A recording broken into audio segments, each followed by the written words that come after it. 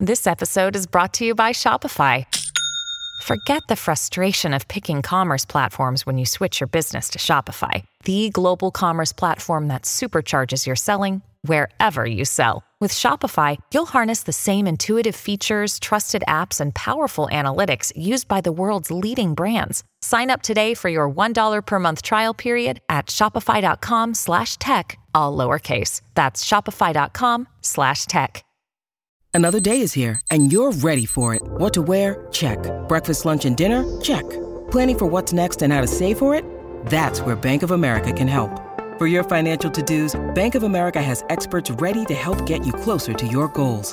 Get started at one of our local financial centers or 24/7 in our mobile banking app. Find a location near you at bankofamerica.com/talktous. What would you like the power to do? Mobile banking requires downloading the app and is only available for select devices. Message and data rates may apply. Bank of America N.A., member FDIC.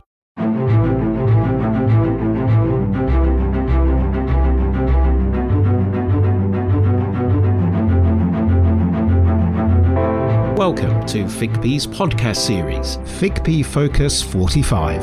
FICP is the only international NGO whose membership consists entirely of IP attorneys in private practice. The FICP global community is driven by a shared interest among like-minded people to promote common solutions and advocacy for private practice. The FICP business family makes the world a little bit smaller, bringing independent IP attorneys from around the globe together to focus on IP issues of global importance. Our host is Louis-Pierre Gravel, a registered patent agent and partner at Bereskin & Parr in Montreal, Canada.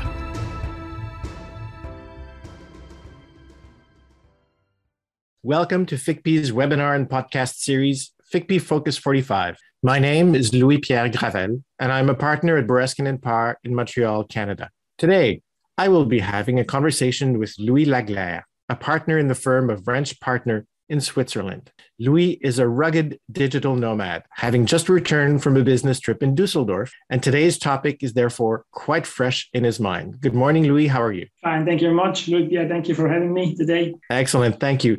Today's topic is digital nomad. And maybe before we go into the nuts and bolts of today's topic, it might be a good idea to place our listeners in the context of where we were 20, 25 years ago when we traveled as professionals, and what brings us to today's topic. Yes, thank you. Well, where have we been about 20 years ago? We have been in a quasi-static situation. Nothing has changed a lot. We have been working with paper. We have had our fax. We have filled in forms by hand or by typewriting machine. We have printed them out, copied paper, put them into envelopes, sent them out, faxed them, waited a couple of days or weeks, something came back or not. At this stage in time, work was less fast. It was more easy in a sense of that communication was much slower. The density of information and, as you know, today, emails, which only came up at that time, more or less, have not been known. So the processes which we knew from that time were strongly driven manual processes. We didn't have a lot of automation. It was all handwork, a lot of filing of documents. Yeah, I hope. And what I forgot is also communication mainly went by telephone. We were not used to use cameras as we do today.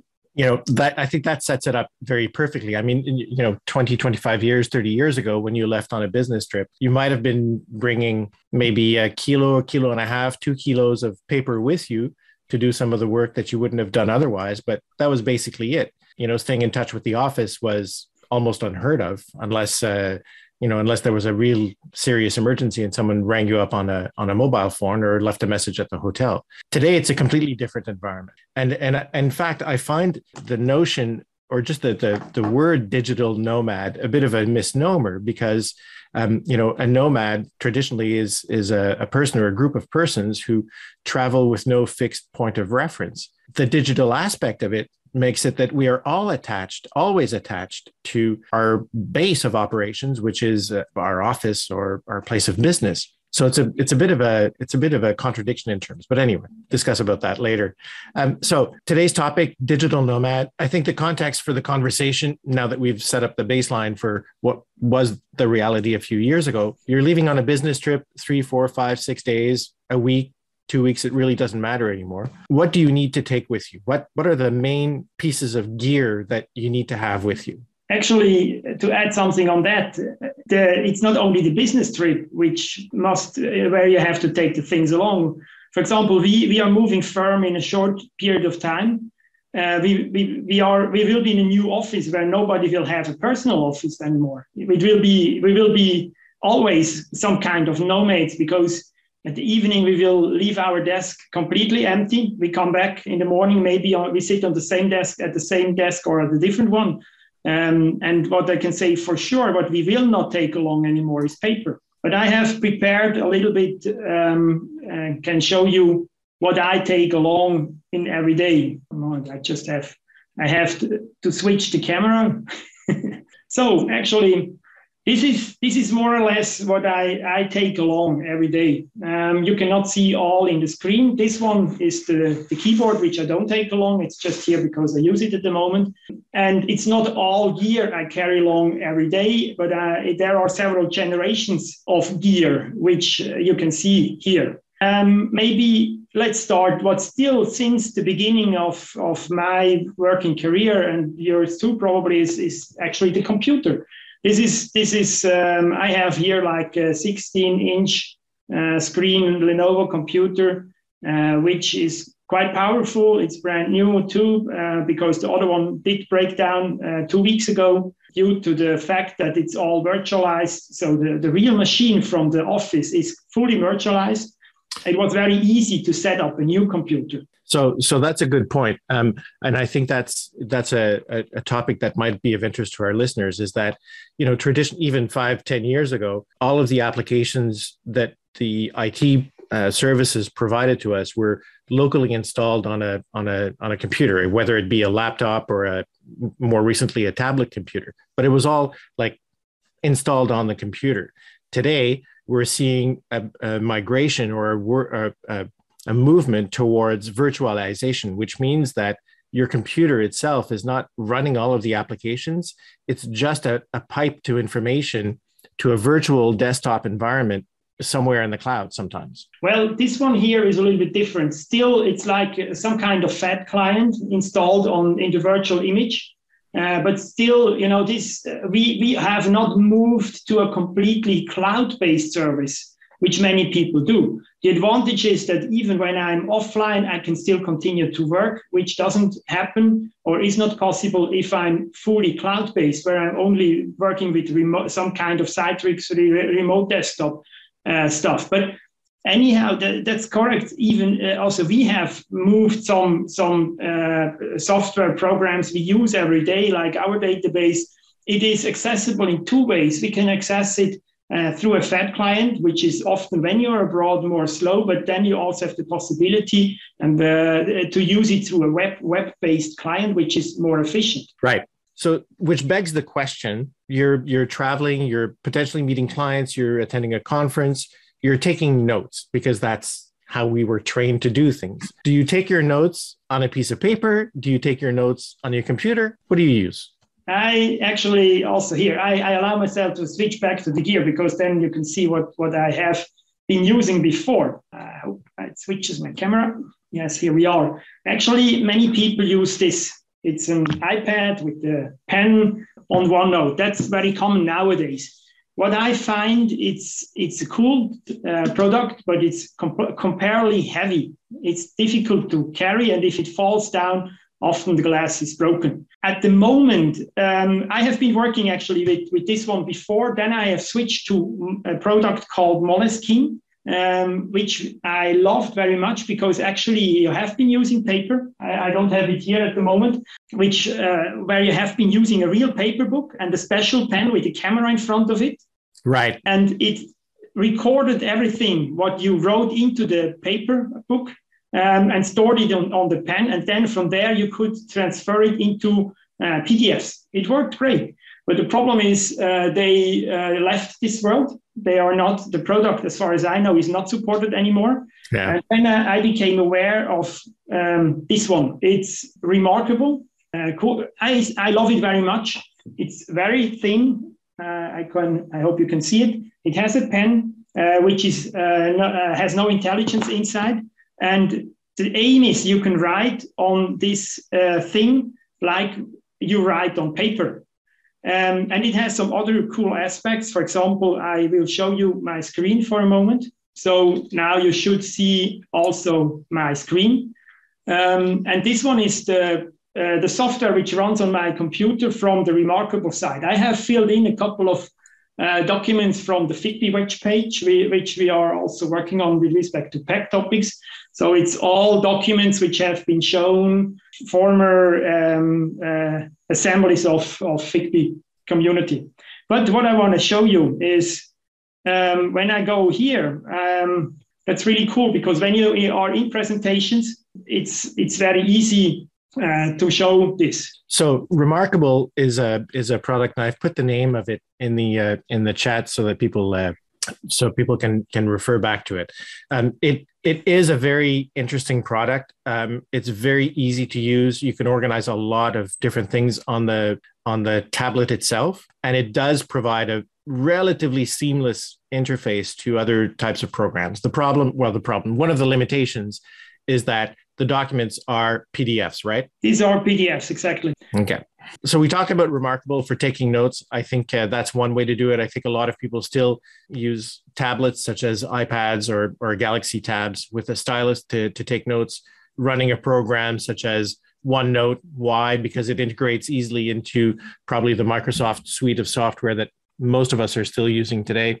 You sort of touched about the private cloud aspect of it, but let's go back into it and see. Well, so you're away from the office. You need to be able to somehow merge or send back the information that you've taken locally to your central repository. How have you set that up? Yes, that's a good point. What I do here is actually I decided to not use any cloud like Google Drive or OneDrive or whatever. I decided myself to go for a kind of private cloud.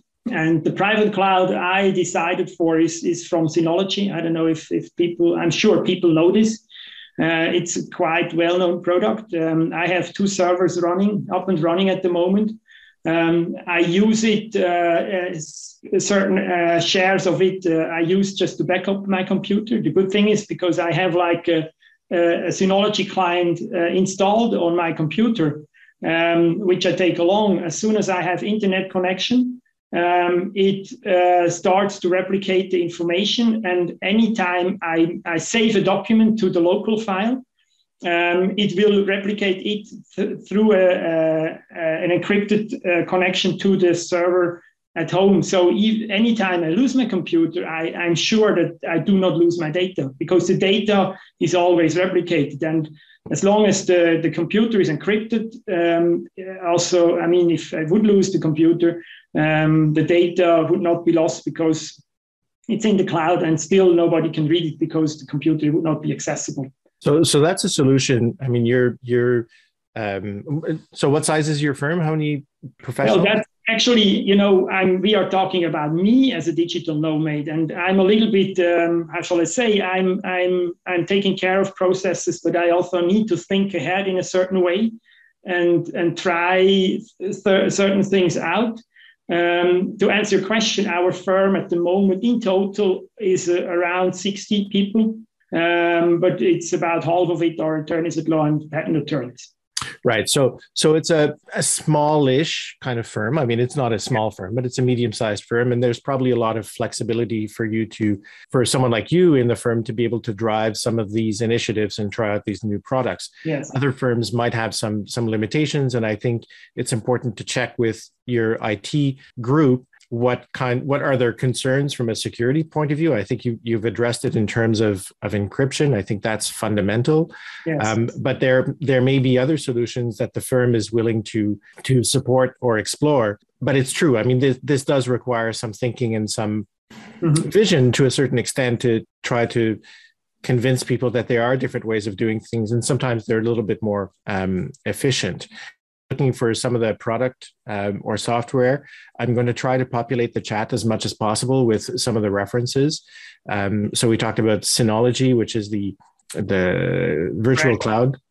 Cloud. We talked about Remarkable and things like that. So one question that came in is, do you connect Synology with any variant of email storage? Well, only those emails which I copy to the hard drive. It's possible to connect Synology to email storage in theory, if you want that.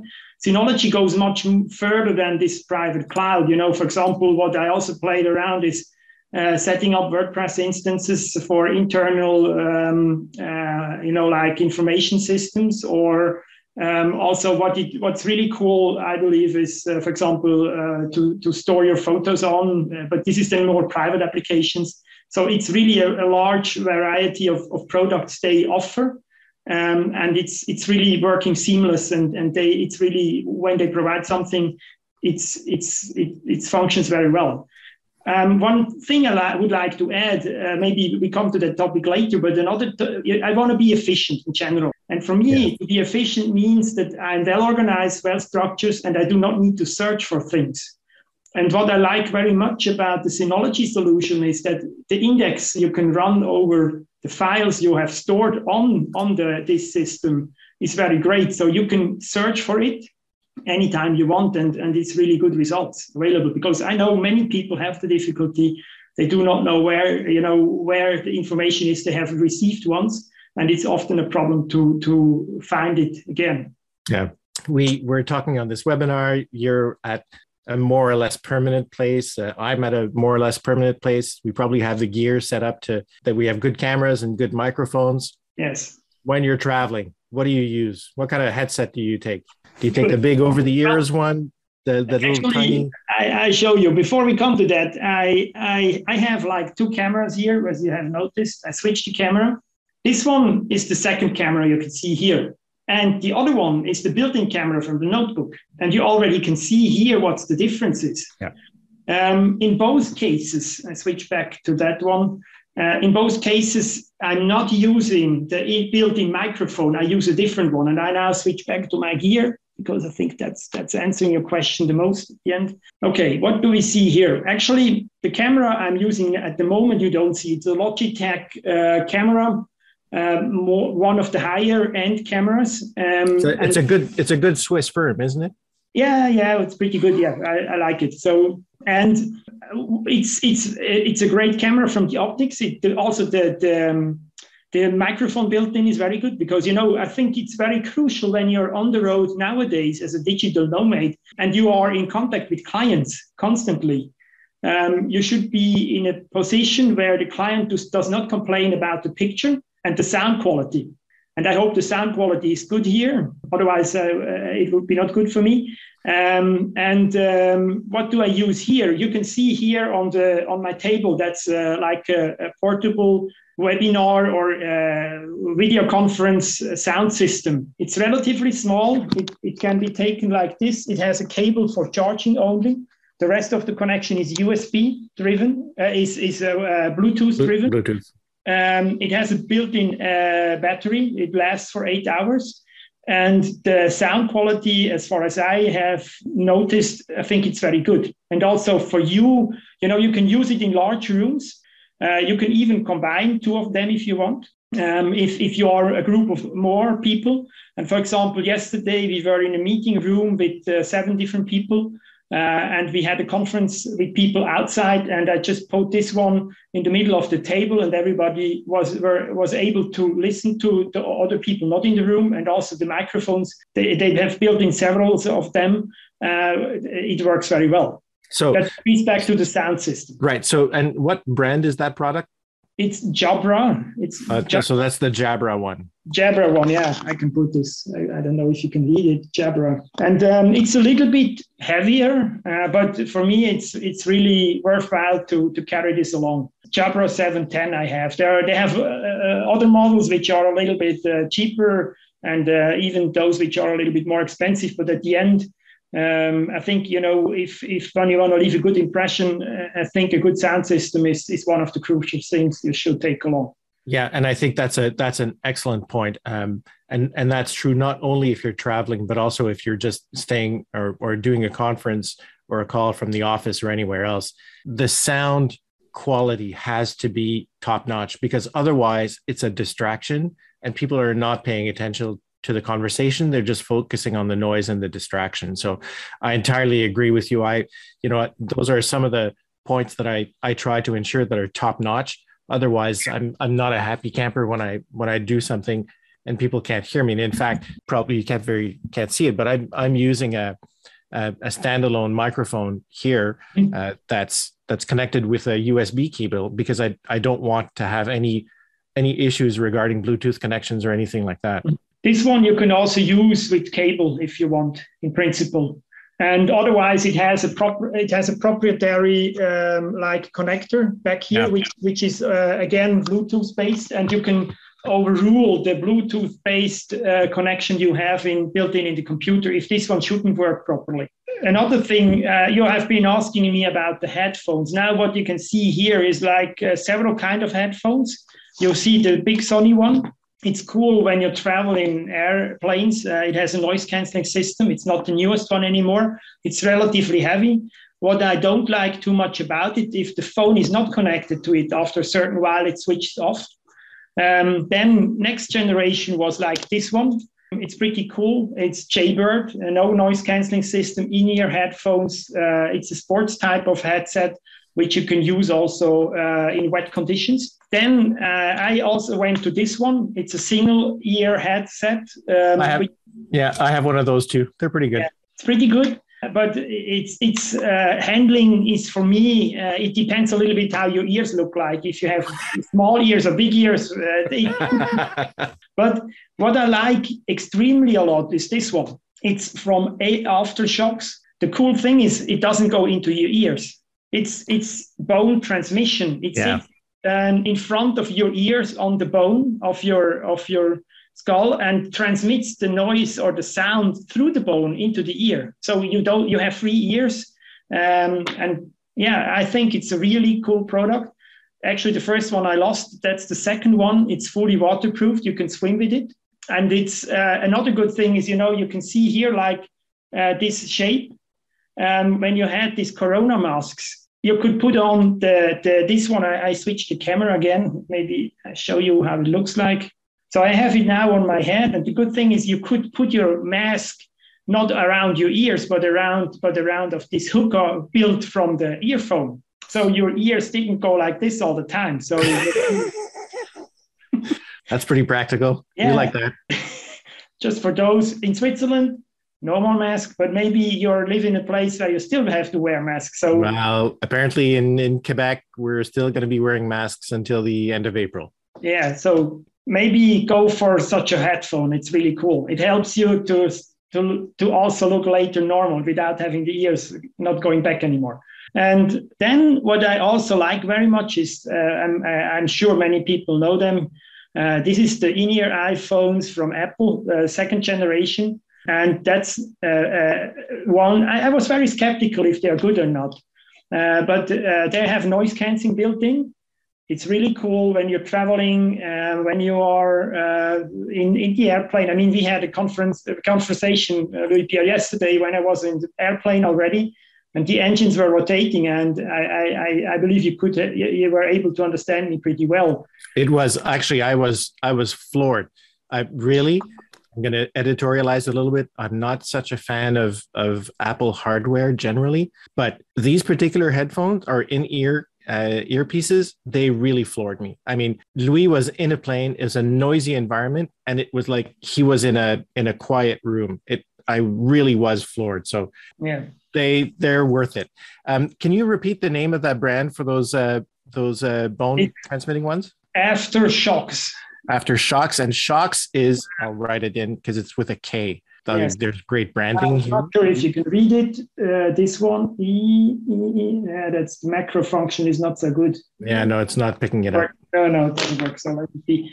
I mean, we could go on and you and I could talk about gears and toys like this for a long. Continue with the drones if you want. That's right. Yeah, we'll talk about that later. One of the questions, going back to your use of Synology, in your opinion, is there an advantage to using Synology as opposed to, for example, Microsoft Cloud Services or Google Cloud Services? I mean, the problem is you have a contract with Microsoft. They say they protect your data, but to be honest, you don't know where your data is. It's anywhere in the world, And my thing is, as long as I have the skills to operate these systems and I can manage them, and they are really set it and forget it more or less. They do also update regularly. It's the Linux-based background or operating system. I know where the data is. It's here. It's not there or anywhere. It's in my reach. I know exactly where it is. And this is for me the big advantage. And that's certainly an issue that we've had to deal with in Canada and probably a lot of other jurisdictions up until quite recently. In fact, either Amazon or Microsoft or Google did not have server farms in Canada, which meant that confidential data we were storing on their services could be in the United States and therefore susceptible to some of the legislation in the United States. Now, Microsoft and Amazon, I know, have data centers now in Canada, and in the contracts, they will undertake to keep the information in Canada, or at least not in the United States. But you're right. You don't know, and you have to trust your provider. So that's one of the advantages to using a service like Synology, and I'm sure there are others out there as well. Yeah, I show you one more gear I have on my table. I forgot to mention it because when I talk about data security and knowing where the data is, I have this one. What is it? It's from Huawei. It's about 4 years old, 3 or 4 years old. It's a mobile access point. It has a SIM card inside from our local provider. It opens up a Wi-Fi network. It has a built-in firewall. And the cool thing is I can switch it on. It has a big battery. I can also use it as a power bank if I run out of battery, for example, with my camera, with my mobile phone. The mobile phone, I forgot actually this one, that's my mobile phone. And I can charge my mobile phone if necessary. Yeah. That's a very good piece of equipment because when you are somewhere in a hotel, it can also do like cloning. When you book in with your computer into a mobile network or into a Wi-Fi from a hotel, you never know, are you exposed or not? What is the situation?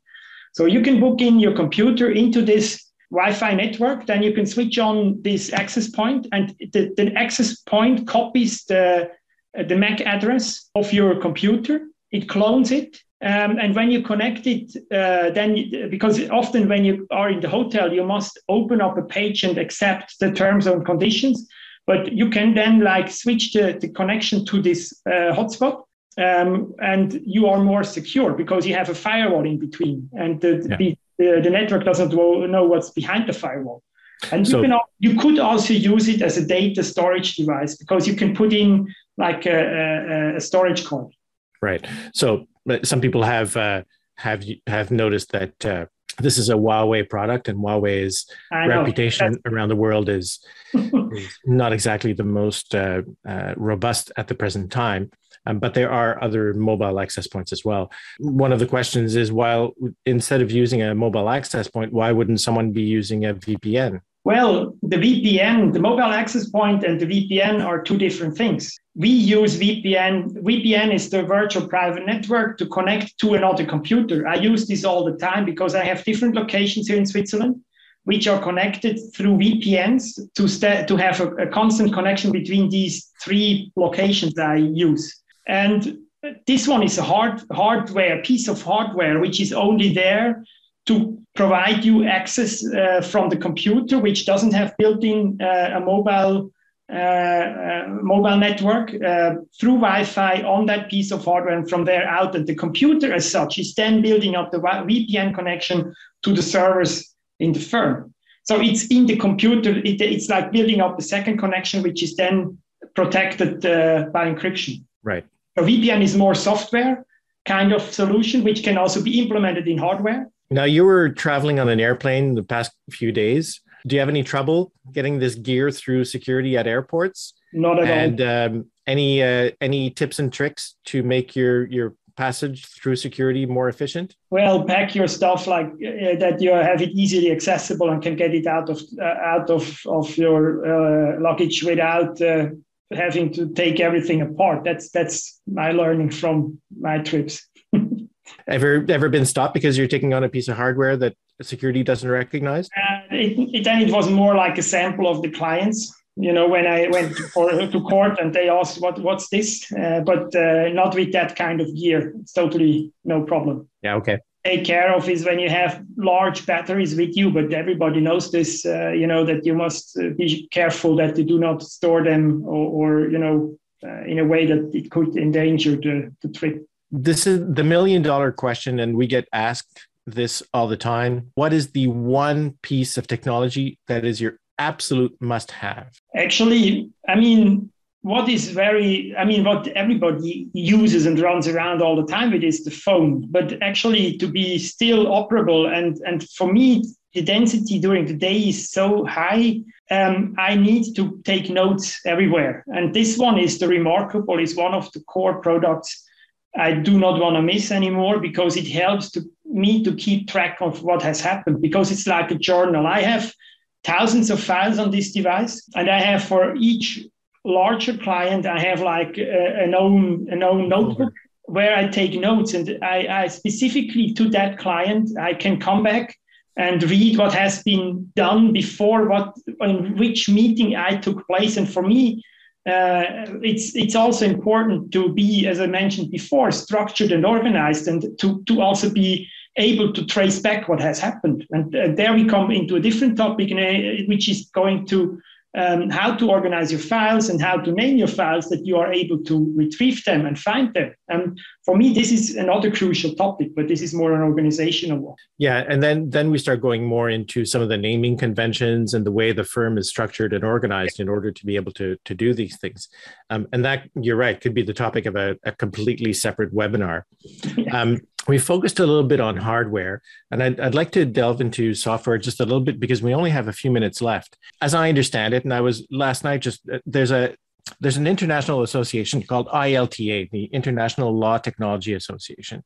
It's based out of the United States, but it's a fascinating environment, because it essentially is an association of all the IT managers from law firms, mostly in the United States, but around the world. So what they do, they run a technology survey every year. And so they survey all of their firms and ask them what kind of hardware they're using, what kind of software they're using for email management and DMS and firewall protection, et cetera. It turns out, unsurprisingly, that most firms are using Microsoft Office 365 in one way or another, in terms of providing the word processing, Excel, PowerPoint, and email clients. So that being the baseline in terms of basic communications. And firms there then tag on different products for document management systems and CRMs and intranets and things like that. Apart from those firm standard issue products, what are the pieces of software that you think are really essential? I'm not sure if we have enough time to talk about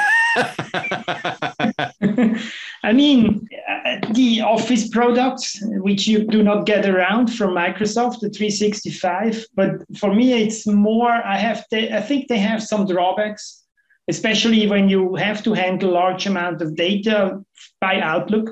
And there are some add-ons, which I'm really fond of, like an add-on which they claim it's machine learning, it's artificial intelligence based, which helps you to save or store your emails based on the history and other emails, similar ones, into specific folders locally in your Outlook or remote on an Exchange server. And we run this company-wide.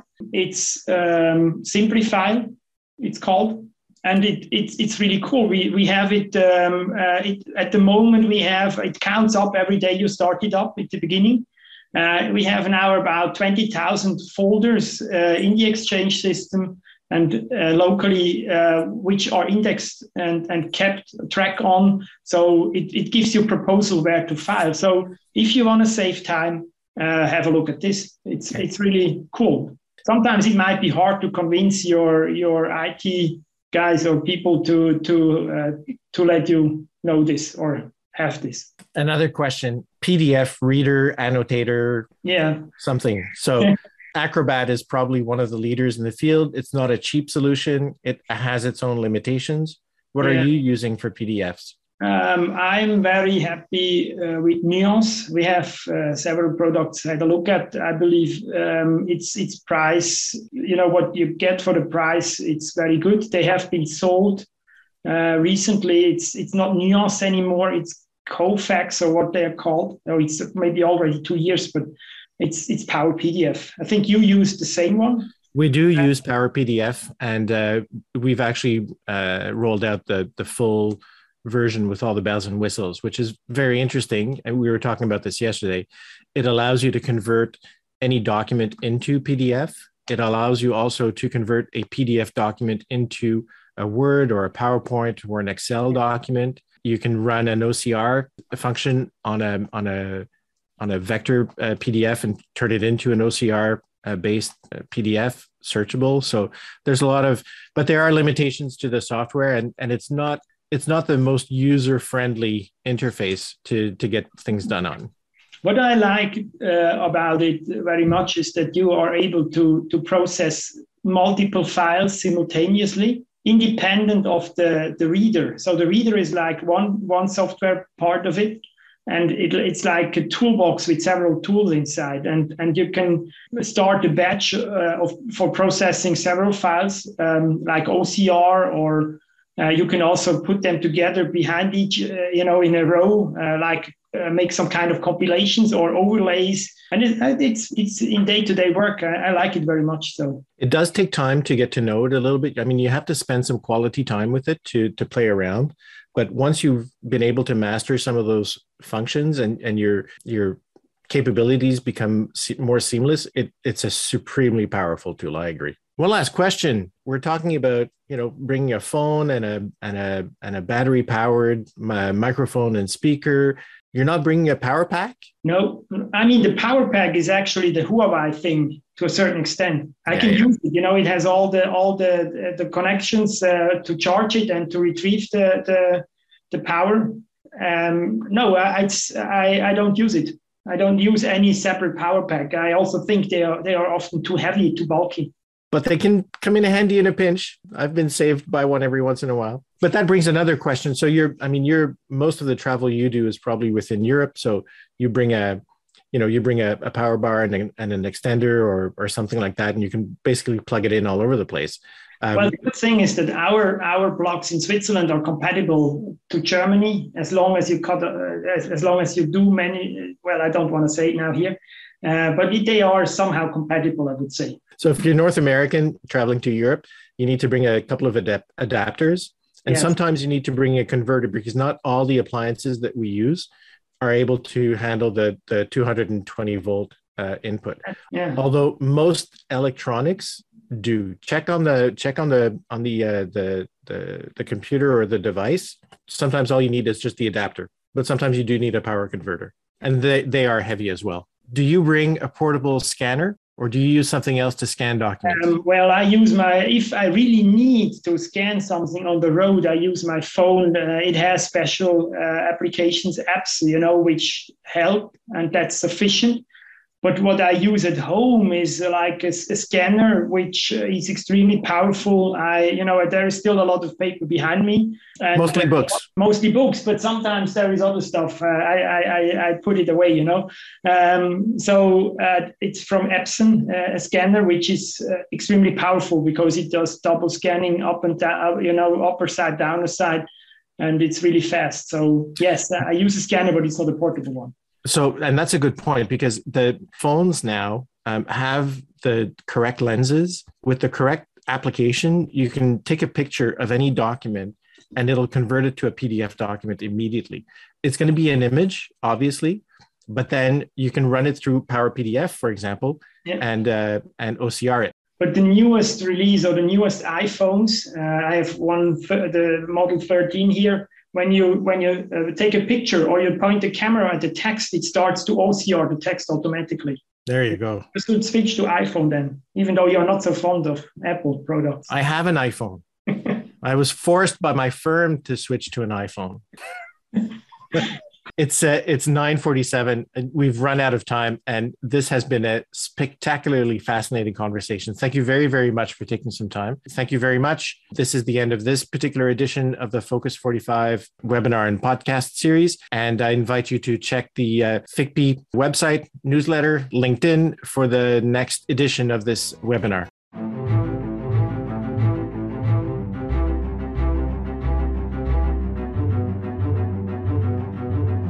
If you have any questions about the topics discussed in this podcast, you can sign up for free and message us, ficp.org. You can also find out more of what's to come on the FICP Focus 45 podcast series, either on the events page of our website, LinkedIn, or via our newsletter.